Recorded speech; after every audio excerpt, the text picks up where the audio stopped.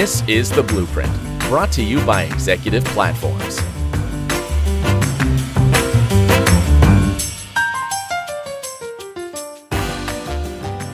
Hello again, everyone. You're listening to another episode of Executive Platforms Blueprint podcast series. My name is Jeff Mix. I'm head of content and research. My guest today is Julie LaRuffa of SmartRecruiters, and we are going to be talking about the Great Resignation, but also how technology is helping HR professionals get through that a little easier. I'm really excited for this one. Julie, thank you so much for joining me today. I'm really excited to be here. Thanks for having me. Julie, I'd like to start off by talking about people strategy and how that has changed during and since the global pandemic. Yeah, it's really interesting that you raised that question. So all the time it's coming up now. People strategy is something that is top of mind for CEOs, but it's changed a lot.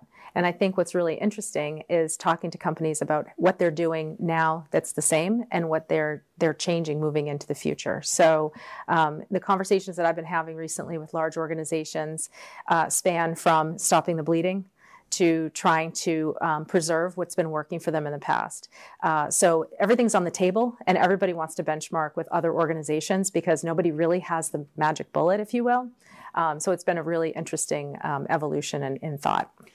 I mean, in terms of changing circumstances, one of the things that's really interested me is how much employees are in the driver's seat now. It almost feels like, the company is being interviewed by candidates instead of the other way around. Can you speak to that? I certainly can. And actually, I had an exchange on LinkedIn yesterday with a guy I went to high school with who's now a general manager at a company in Prague. And this really struck him from a completely different angle. He's still in the old world. And I said, man, you got to come forward. I said, you are now the candidate. Your company is the candidate, and they're interviewing you to understand why it might be a great place to be. It's not necessarily about the money. It's also about interesting and new types of benefits.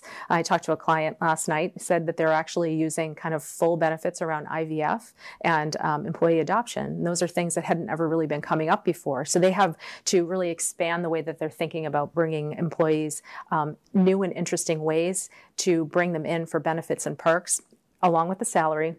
And then the other thing that's really been striking is that may not be something that keeps employees in the organization. The connection to a higher purpose at the business is something that actually is more important to people when they're surveyed. So it may not just be the money. It may not just be these interesting new benefits. It's also a situation where if you can connect the employee to the purpose of the business and that resonates with their personal value proposition, then you have a better chance of keeping those employees. We're talking a lot about understanding what people want and letting them feel valued and connecting them. I think the common thread here is communication. Communication is really the key. And I wonder, because I know we want to talk about how technology is making this better, technology and communication and how that is facilitating the conversation. Could you speak to that? Sure. Yeah. Communication is huge, and it's always underdone.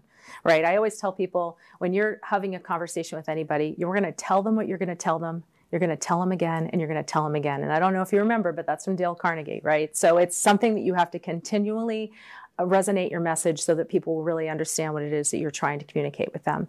And today, employees don't feel heard. So the way that you can use technology to engage individuals is to make sure that you're listening to them. You can do that through pulse surveys. You can do that through information that you communicate out to them. And then you can ask for crowdsourcing opinions on better ways to handle issues that employees are concerned about. But also making sure that if you can't fix it, you could talk about, we actually can't fix that today. We might be able to fix that in this next quarter coming up. And here's what we think we might be able to do about that. So being able to take ownership as a business that it might not be something that's on the radar, just be truthful and communicate that you don't have a solution for it today. So that is something that you can do to use technology to communicate better with employees. Now, retention obviously is a big part of stopping the bleeding of the Great Resignation, but there is also the opportunity. Other people in your competitors' top talent space are looking around. Can we talk about recruiting a little bit? And maybe technology is a part of that, and that has changed during the global pandemic as well. I know you've got a lot of great stuff to share about that. Yeah, sure. So recruiting during the pandemic has been an incredible stress at every business because you're trying to keep the people that you have. You're trying to replace the positions where there's attrition. And then you are kind of forgetting a little bit about the people that are really kind of almost in a essential frontline worker position, which is the recruiters in the HR department. And so I'm hearing more and more now that those are just a really critical part of the business, that we need to make sure that we're taking care of those individuals because they really are under so much stress and pressure. I think that recruiters are also underrepresented. You may need 10 recruiters, you may only have 2, so you've got 2 people doing the job of 10. So recruiting right now is just a very busy place. It's important to keep in mind that if you are hiring for certain roles, speed is key. No more, 5, 10 different things that you need to ask in the process. Like, hey, tell me about your education. What's your employment history? Do you have tattoos? Oh, if you do, are they visible? Where exactly are they? Do you have facial hair? When was your last child born? Is it during a harvest moon? Like all of these kind of questions, you want to make sure that you're not putting a barrier in place to bringing in somebody that might be a passive candidate. If people are on your job site and they are actually looking for a job today, they're looking for a job, they're going to spend some extra time doing it. But the people that you really maybe want, who are very happily employed but are very passive, aren't going to take the time to go through that type of a process, a hiring process. So my advice and the advice that we give to clients is to make sure that it's quick and it's easy, and also bring that communication back in. So you want to make sure the hiring manager is communicating with them, the recruiter's communicating with them, and they always know where they are in the process. The worst thing you can do is send a resume out and have it go into a black hole. Because you might be a very qualified person, but because they only have 2 recruiters and they should have 10, they just don't have time to call you. And then that's a experience that individual has with your brand. And it's really important that you realize that they might also be a consumer.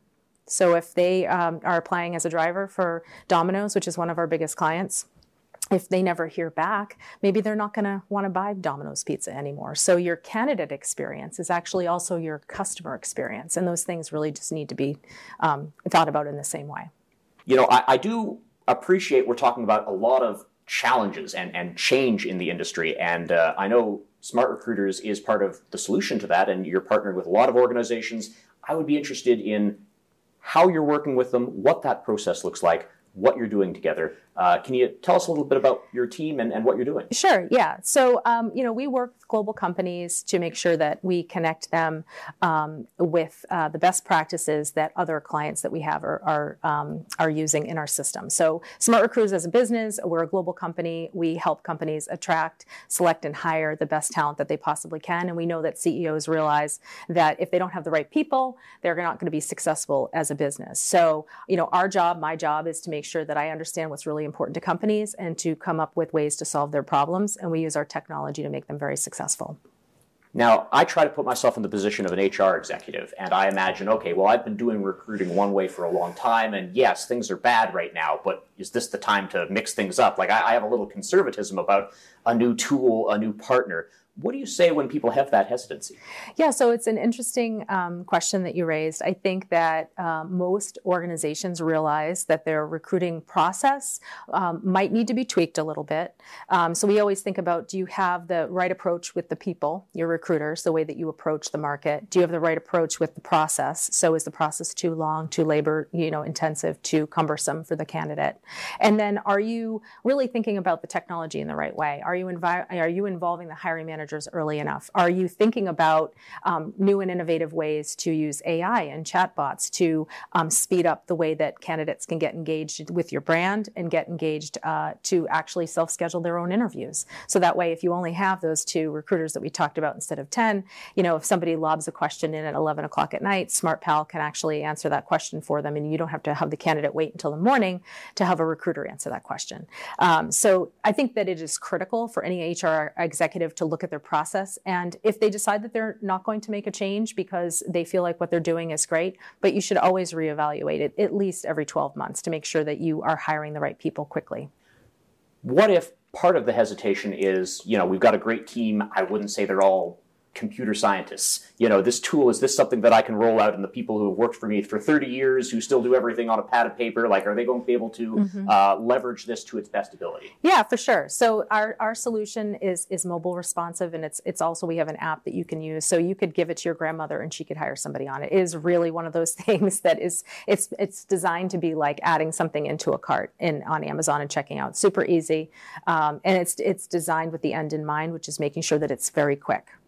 So I can certainly see the opportunity here to reinvent or at least reevaluate and think things through. I think every company is sort of at a different stage of this journey. If they wanted to ask you some questions, have a conversation about where they are and pick your brain a little bit, what is the best way for them to get in touch? Yeah, just go to smartrecruiters.com and we'd be happy to have a conversation. Look forward to it.